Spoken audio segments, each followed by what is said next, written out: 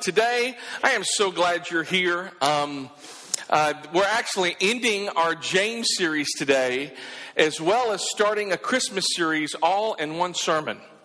So I promise you, you've never ever heard a Christmas story quite like this one. So I'm going to go ahead and promise that up front. We've been talking about for the past 8 weeks out of the book of James, that the book of James, the big idea that James has been talking about is a faith that doesn't make itself visible is useless.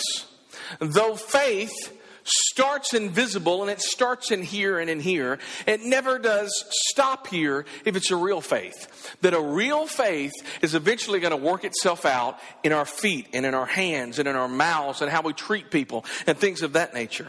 And as we come to the end of the book, James' primary focus has been our faith.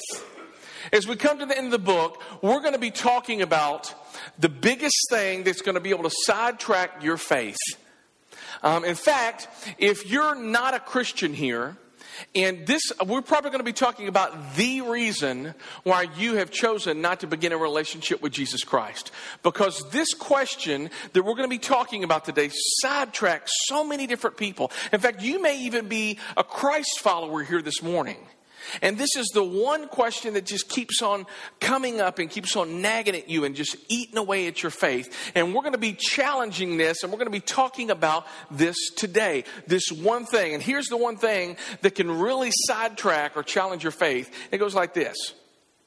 How can a good God just sit around and let bad things happen?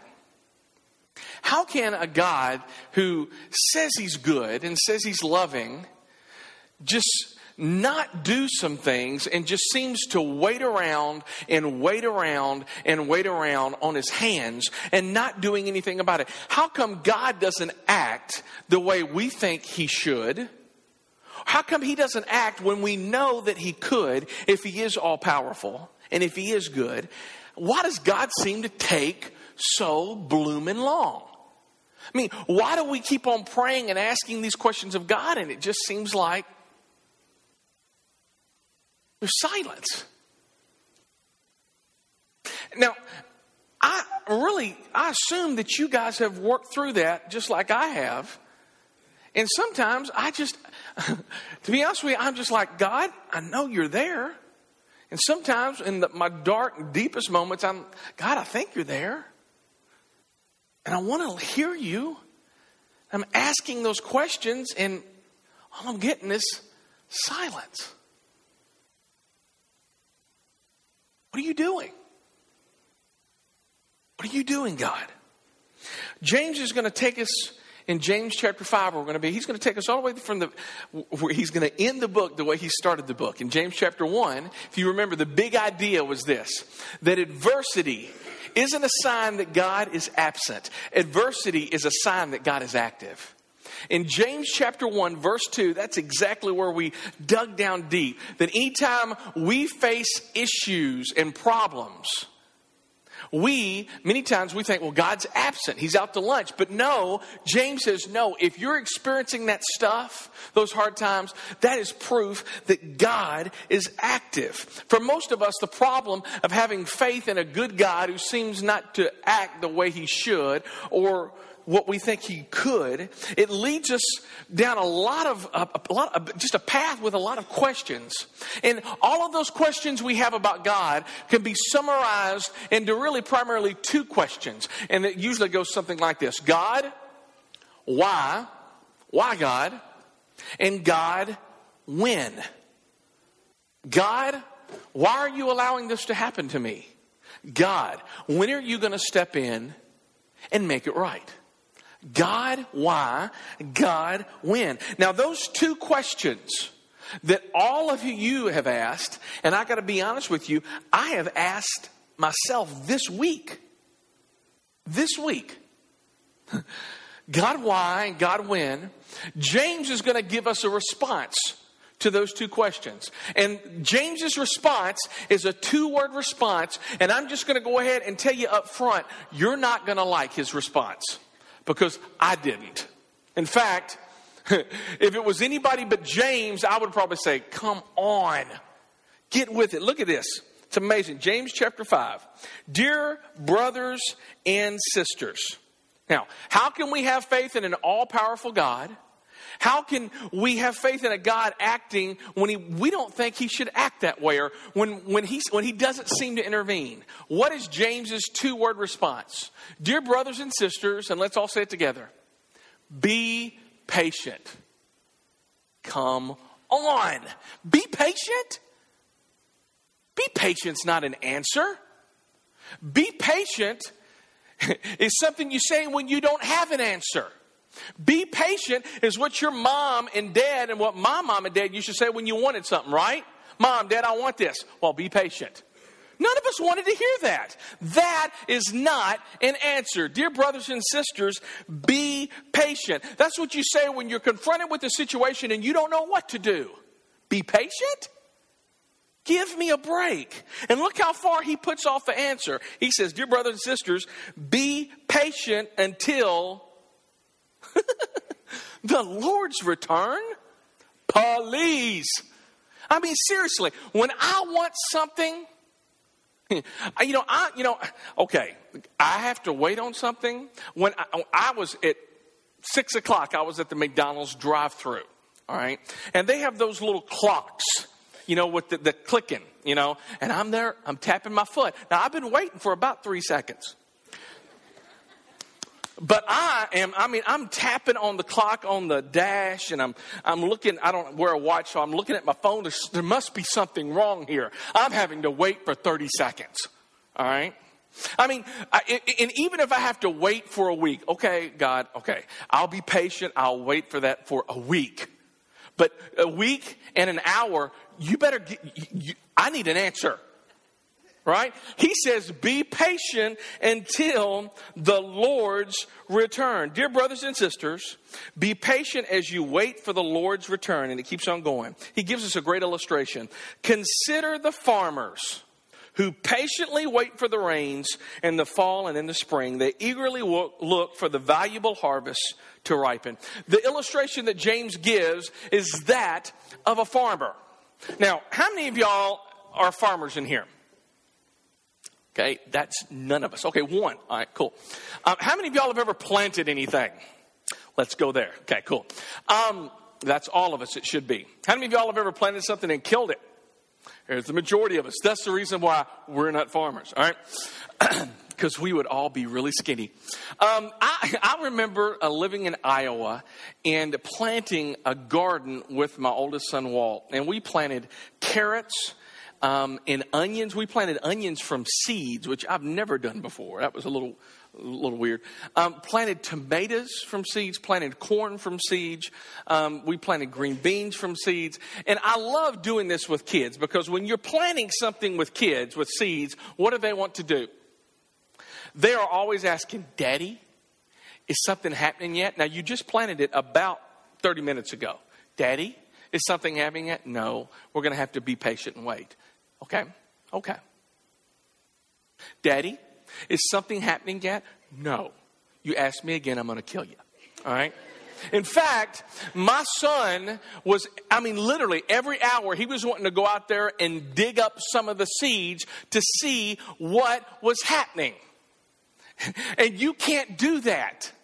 The illustration that James gives here is you got to be like a farmer. You got to put some seed in the ground, and then you need to whistle the Andy Griffith tune for about a week and a half to 2 weeks. Because there's nothing there. And this is what I would talk to my son. Walt, even though you can't see it, something's happening. Even though you can't see it, even though it's below the surface of the soil, there's something happening that I can't see and that you can't see. There's something, though you can't see that it's happening, something is growing. And that's what James is saying. James is saying, Chris, though you don't know what's happening underneath all of this stuff, God is moving. Though you can't see, there's something happening, Chris, that you can't control. You can't manipulate. You can't scream louder to make it grow faster. It's just you got to be like the farmer, and you got to step back after planting it. You've got to step back, and you've got to let nature take its course and just the natural stuff of this seed that's going to be growing. Because just like that seed biding its time, and in the right time and in the right season, something's going to happen. And that's what James is talking about. He's talking about plants, seeds, and seasons. Now, that's where we have to be when it comes to our circumstances, when it comes to problems, when it becomes all of this junk that happens, that we got to step back off and wait, because there's something going on beneath the surface that we don't see. We're not observing. That is our big idea for today. Look at this. God is up to something beneath the surface that you can't see. Let's all say that. Because I got to be honest with you. I've been living with this big idea for about 5 days now. And there's been a situation come up recently in my life that I've wanted to push back and say, okay, God, it's time for me to jump in and work on a situation. In reading this passage of James, God's saying you need to take your own advice that you're getting ready to preach on. You need to step back and wait. You let me act. You sit down, shut up, let me work. And that's what I've had to work on, because God is up to something. Let's all say this together. God is up to something beneath the surface that you can't see. There's something going on beneath the surface that we can't observe, that we have no knowledge over, that we don't have any control over. It's almost like, God's saying, listen, okay, I'm silent right now. You're praying. I'm not answering. When you can't hear my voice, God is saying, Chris, when you can't see my hand at work, you trust my heart. You trust me enough to know that I am working something beneath the surface that you can't see, and I'm going to bring new life to something. Now, some of you, you're pushed back. Maybe, you know what? But Chris, you don't know my situation. And you know what? I don't. But God does. And some of you, this Christmas season, you're going to the malls and you're hearing joy to the world, but you don't feel like singing joy to the world because there is no joy. And you feel like right now, I don't have enough money to even go to the mall to be tempted to buy presents for my children because I don't have a job. And God, I have those medical bills that through the surgery or through because I broke my knee or whatever, and you are working something out, but I am asking those hard questions. God, why? And God, when? And there's just silence. Why? You may have lost your job. You may have lost a loved one. I mean, this Christmas is the first Christmas without that person. And it's just difficult. And there are no easy words. And there isn't an easy fix. And God's saying, be patient and wait. Something is happening. God is moving. New life is budding beneath your circumstances. Wait on me. Now look at this, verse 8. You too, that is, like the farmer, must be patient. And look at these next words. Take courage. Some of your Bibles may have stand firm or take heart or encourage your heart. That little word in the original language literally means to stabilize your heart. It means to recalibrate or reorient your heart. Being a Boy Scout, and again, I was a Boy Scout a long time ago, but I know, you always have the map and you have the compass and you have to orient the compass to the map. Again, some of you soldiers who are out in the field, you know exactly what I'm talking about, all right? I mean, you have to say, okay, this is where we're at. Here's the map, here's the compass. I have to orient them both. And that's what James is saying here. He's saying, okay, I want you to take this and I want you to move your life and orient your life in such a way so that you can be patient and wait and stabilize your heart to know that when life throws you a curveball, it's okay. God is still in control. And even though he's silent, and even though you can't see his hands moving, you can trust his heart to know that his plans are better than your plans. So take courage. And look at this. And he gives us the reason why we can take courage. Because in order for us to stabilize our heart, you got to know something. What must you know? For the coming of the Lord is near. The coming of the Lord. I like that. James believed this, and all the New Testament writers believed that Jesus could come back anytime. And the reason why they believed that is because they saw Jesus leave. They saw Jesus get up on a mountain and pray, and he went up into heaven. And they're going, okay, Jesus is going to come again soon. Jesus is going to come soon. And some people call this the second coming of Jesus. And if James believes it, then I definitely believe it, that God, Jesus, can come back at any time. Now, this wasn't theory for them, because they saw Jesus leave. And they trusted and they believed Jesus. The second coming. Now, the best way, we've been waiting and we've been patient for 2,000 years.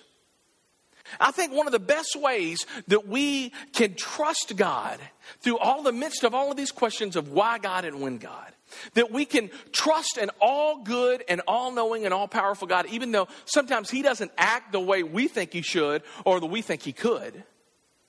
The best way to trust him is not even look at the second coming, but to look at his first coming. Now, the first coming, you don't call it that, but we're getting ready to celebrate the first coming, and it is called Christmas. There you go. So and today, on the little amount of time I have left, I'm going to go through the entire Bible. Dear Jesus. All right, some of you are going, I don't have that long. Well, I don't either. So just sit back. It's going to be fun. All right, let me set the stage. Because I'm going to set the stage before what happened before Christmas came. What happened before Jesus was born? What happened before the first coming? All right. 2,000 years before Jesus was born. Did you hear me? 2,000 years before, not after, before Jesus was born. God chose a man. God chose this man. And he went up to Abraham and he said, Abraham, you're righteous and I am going to pick you. I am going to choose you, Abraham, and I am going to make you a promise that from you and your wife Sarah, from you, you're going to have, coming from you is going to arise a mighty nation full of descendants. I mean, full of just hundreds of thousands of millions of people. In fact, he gave this illustration. There's going to be, from your descendants, you won't be able to count them. They're going to be like the stars in the sky or the sands on the seashore. There's going to be a lot of them. And Abraham's going, yeah, that's great. There's a problem. Abraham was 100 years old. 100 years old. His wife, Sarah, was 90 years old. All right? They didn't have any kids. And by the way, this was before Viagra. Just throwing that out there. I mean, they were up against an impossible situation. 190. 100 is Abraham, 90 Sarah. And he's saying, Sarah, you're going to get pregnant. And Sarah started laughing. If you were 90 and a lady, you would laugh too. But you know what? God always fulfills his promise. So they have a child, and you know what they name him? Laughter. Because what else is there to name a child when you have one at 90? I mean, they had a son named Isaac. And Isaac had a son named Jacob. And Jacob had 12 sons, and one of them was named Joseph. And Joseph, being the favorite, all the other 11 sons hated Joseph, so they concocted a story. They pretended he was dead. They sold him into slavery, and he went to Egypt. And everybody's scratching their heads going, whoa, what is God doing? But you know what? God was up to something that beneath the surface, none of them could see.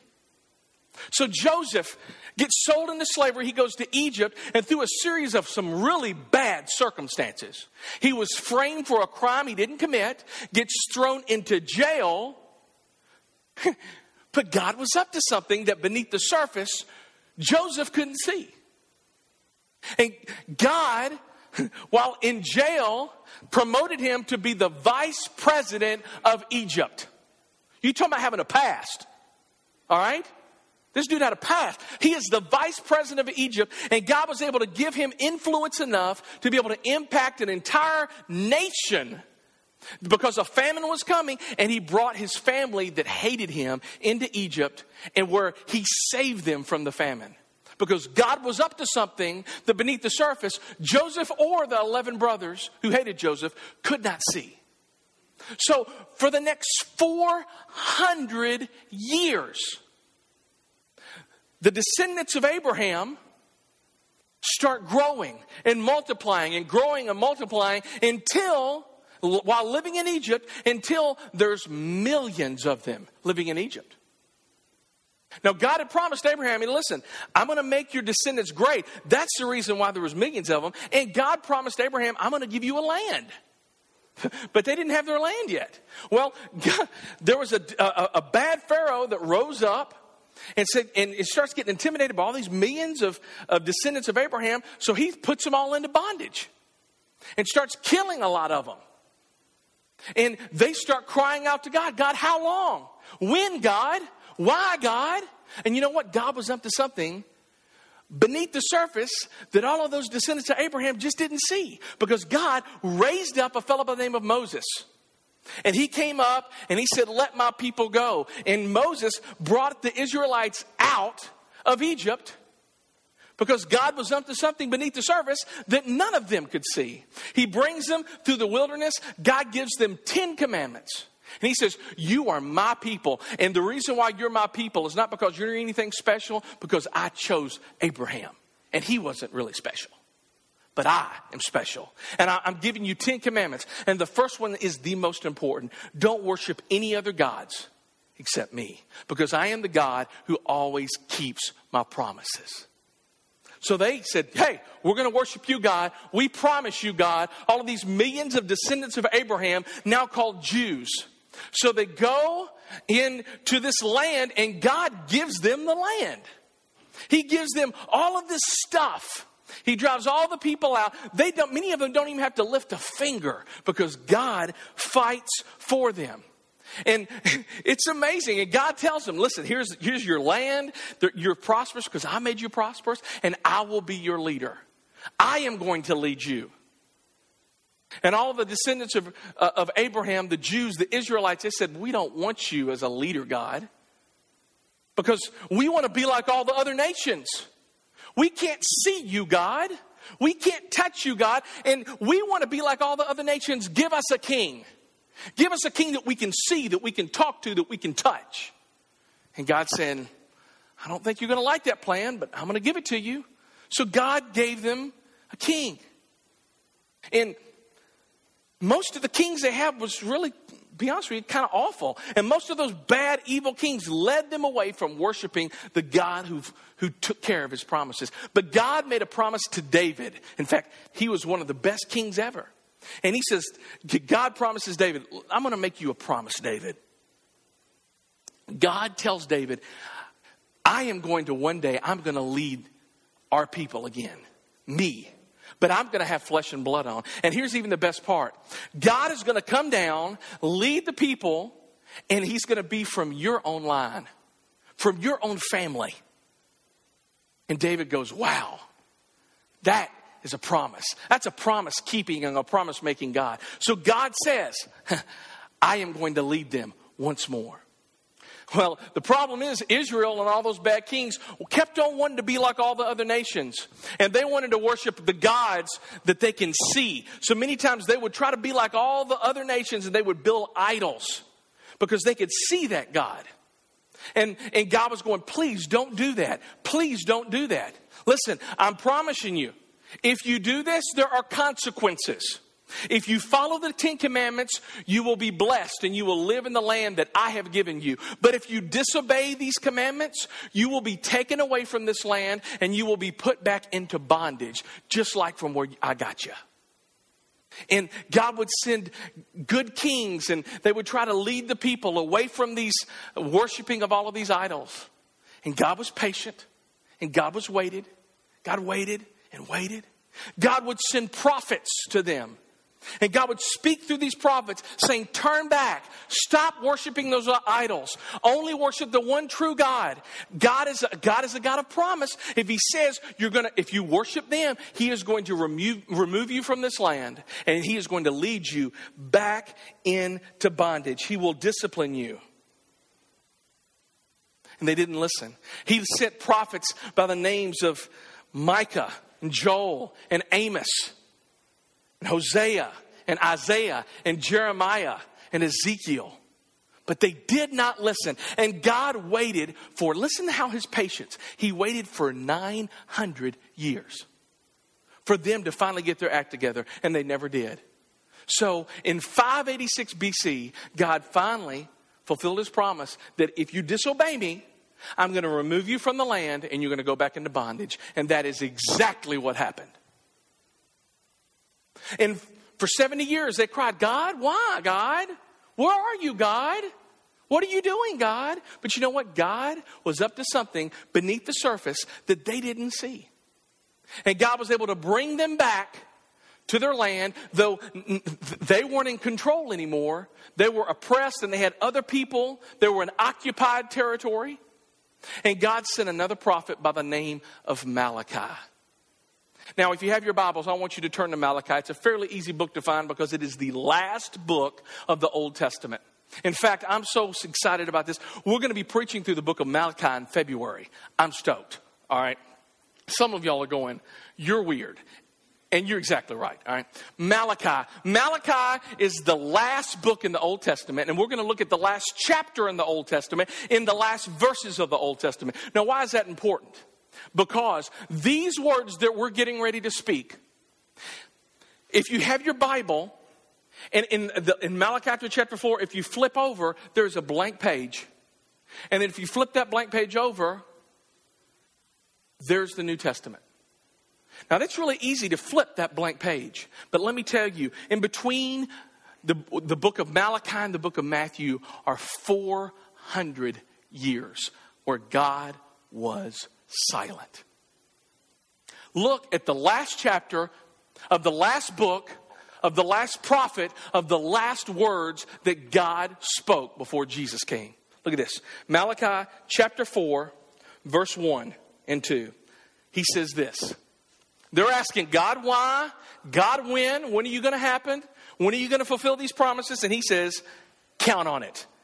The day is coming. On that day when I act, the Son of Righteousness will rise with healing in his wings, and you will go free, leaping with joy like calves led out to pasture. He says, be patient. Wait. It's going to happen.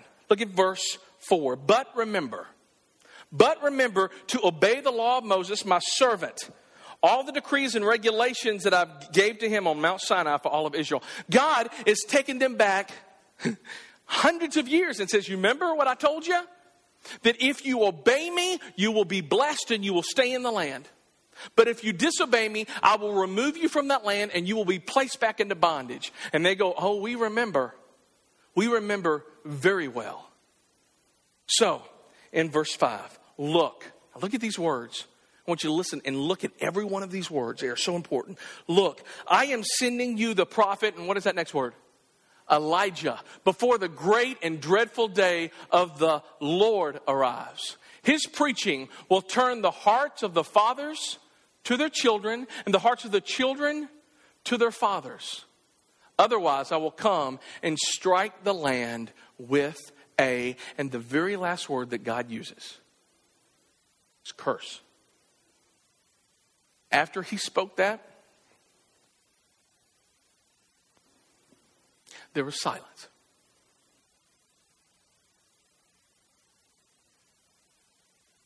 For 400 years, silence. And they were asking questions like, God, why? God, when? God, if you're all powerful, how come you're not doing nothing? God, if you're in control, how come you don't act the way I think a good God should act?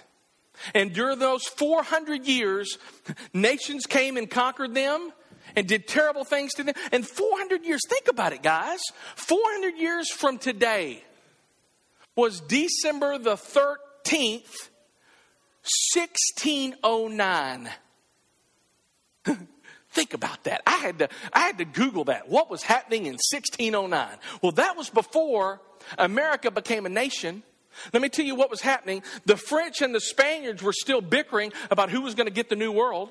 In fact, they were still discovering the New World. 400 years that God was silent. And they were asking those tough questions like you and I are asking now. God, how come you're not going to speak? God, for 400 years, not a prophet wrote. For 400 years, not a poet sang. For 400 years, not a God-inspired historian wrote any books. For 400 years. And they started asking these questions. But here's the cool thing. Those 400 years, even though God seemed absent and he seemed silent, God was working something beneath the surface that none of them saw. He was preparing the way for the first coming of Jesus. This is cool. During those 400 years, God raised up a terrible, awful country called the Medes and the Persians. And the Medes and the Persians, their contribution to the world was twofold. Number one, they gave us a postal system for the entire known world. 111 post stations over 1,677 miles. Caravans took 90 days. World carriers took 1 week by horse relays. The Persians increased the communication so that once Jesus came, the word could get out quickly. Because there was something happening beneath the surface that nobody could see. Also, the Persians are the ones who invented killing someone by crucifixion. Before the Medes and the Persians, nobody ever killed anyone like that. But they are the one who invented that horrible act in which Jesus died on the cross. Now, after the Medes and Persians left, around 323 BC, God raised up Alexander the Great and the Greeks. Now, before Alexander the Great and the Greeks showed up on the scene, there was a mosaic of languages. Nobody spoke one language. You had all of these different dialects, and it would be like if you ever been to New York City or in a different country, and you just heard all of this stuff, and you don't understand them. But in 3 years, Alexander the Great and the Greek Empire conquered the entire known world in 3 years. And with them brought one main language. In fact, that one language was called Koine, or Common Greek. And everybody ended up speaking Greek. So that when Jesus Christ would show up on the scene, and an account of this would be written, it would be written in a language that everybody could read it. Because even though God seemed absent, beneath the surface, God was doing something. God was doing something that none of them could see. All right? After the Greeks, after they kind of went by the way of the dodo, God raised up the Romans, this terrible empire under Julius Caesar. And the one thing that the Romans brought that had never ever been invented, Romans invented pavement and concrete. So what their contribution was to bring a road system that once Jesus Christ showed up on the scene, and all of these missionaries like Paul, they could go along on these roads and the gospel would spread like wildfire. Because even though 400 years God was silent, he was moving behind the scenes, preparing the way for Jesus' first coming, Christmas. That leads us up, those 400 years, to Luke. And this is where we're ending. In Luke, it gives us the account of Jesus before he was born. And this is what happens. I love this. Luke chapter 1, verse 5. This is so cool. Look at this. When Herod was king of Judea, there was a Jewish priest by the name of Zechariah and his wife Elizabeth. Zechariah and Elizabeth were righteous in God's eyes, careful to obey all of the Lord's commandments and regulations. They had no children because Elizabeth was unable to conceive. Now look at this. And they were both very what? Who does that sound like? Could it be Abraham and Sarah? Oh, one day Zechariah was serving in God in the temple. And an angel of the Lord appeared to him, standing to the right of the incense altar.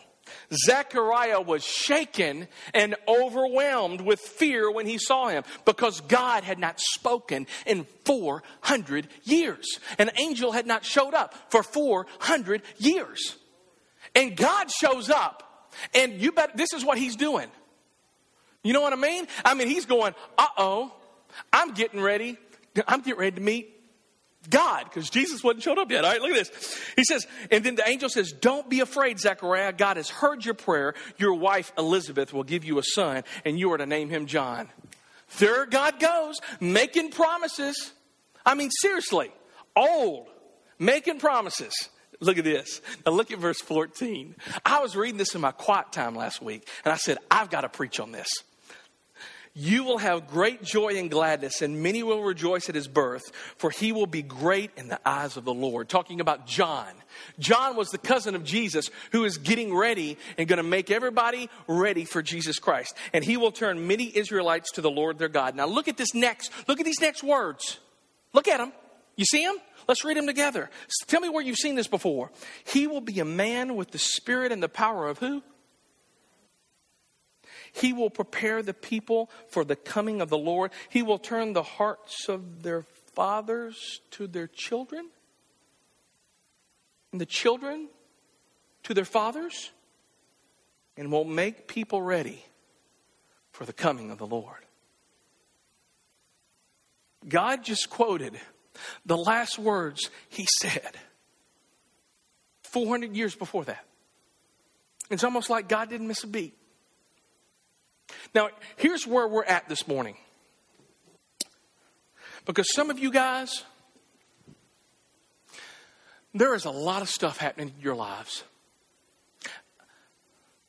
And it's so hard to trust in a God when he seems silent to us and when we don't understand what he's doing. But what James is saying to you and me, and the great illustration that he gives us in preparing the way for Jesus Christ, is to be patient. Be patient. Let me work it out. Some of you right now, you don't know what's going to happen tomorrow. You don't know how you're going to pay the light bill tomorrow. You don't know how you're going to get home for Christmas. You don't know about, you got so many questions that are nagging you, and you're going, God, Chris keeps on saying that you're a God of love, and I really want to believe that. But there's a disconnect. God is saying to us, you must be patient and wait, because I am moving. I am moving.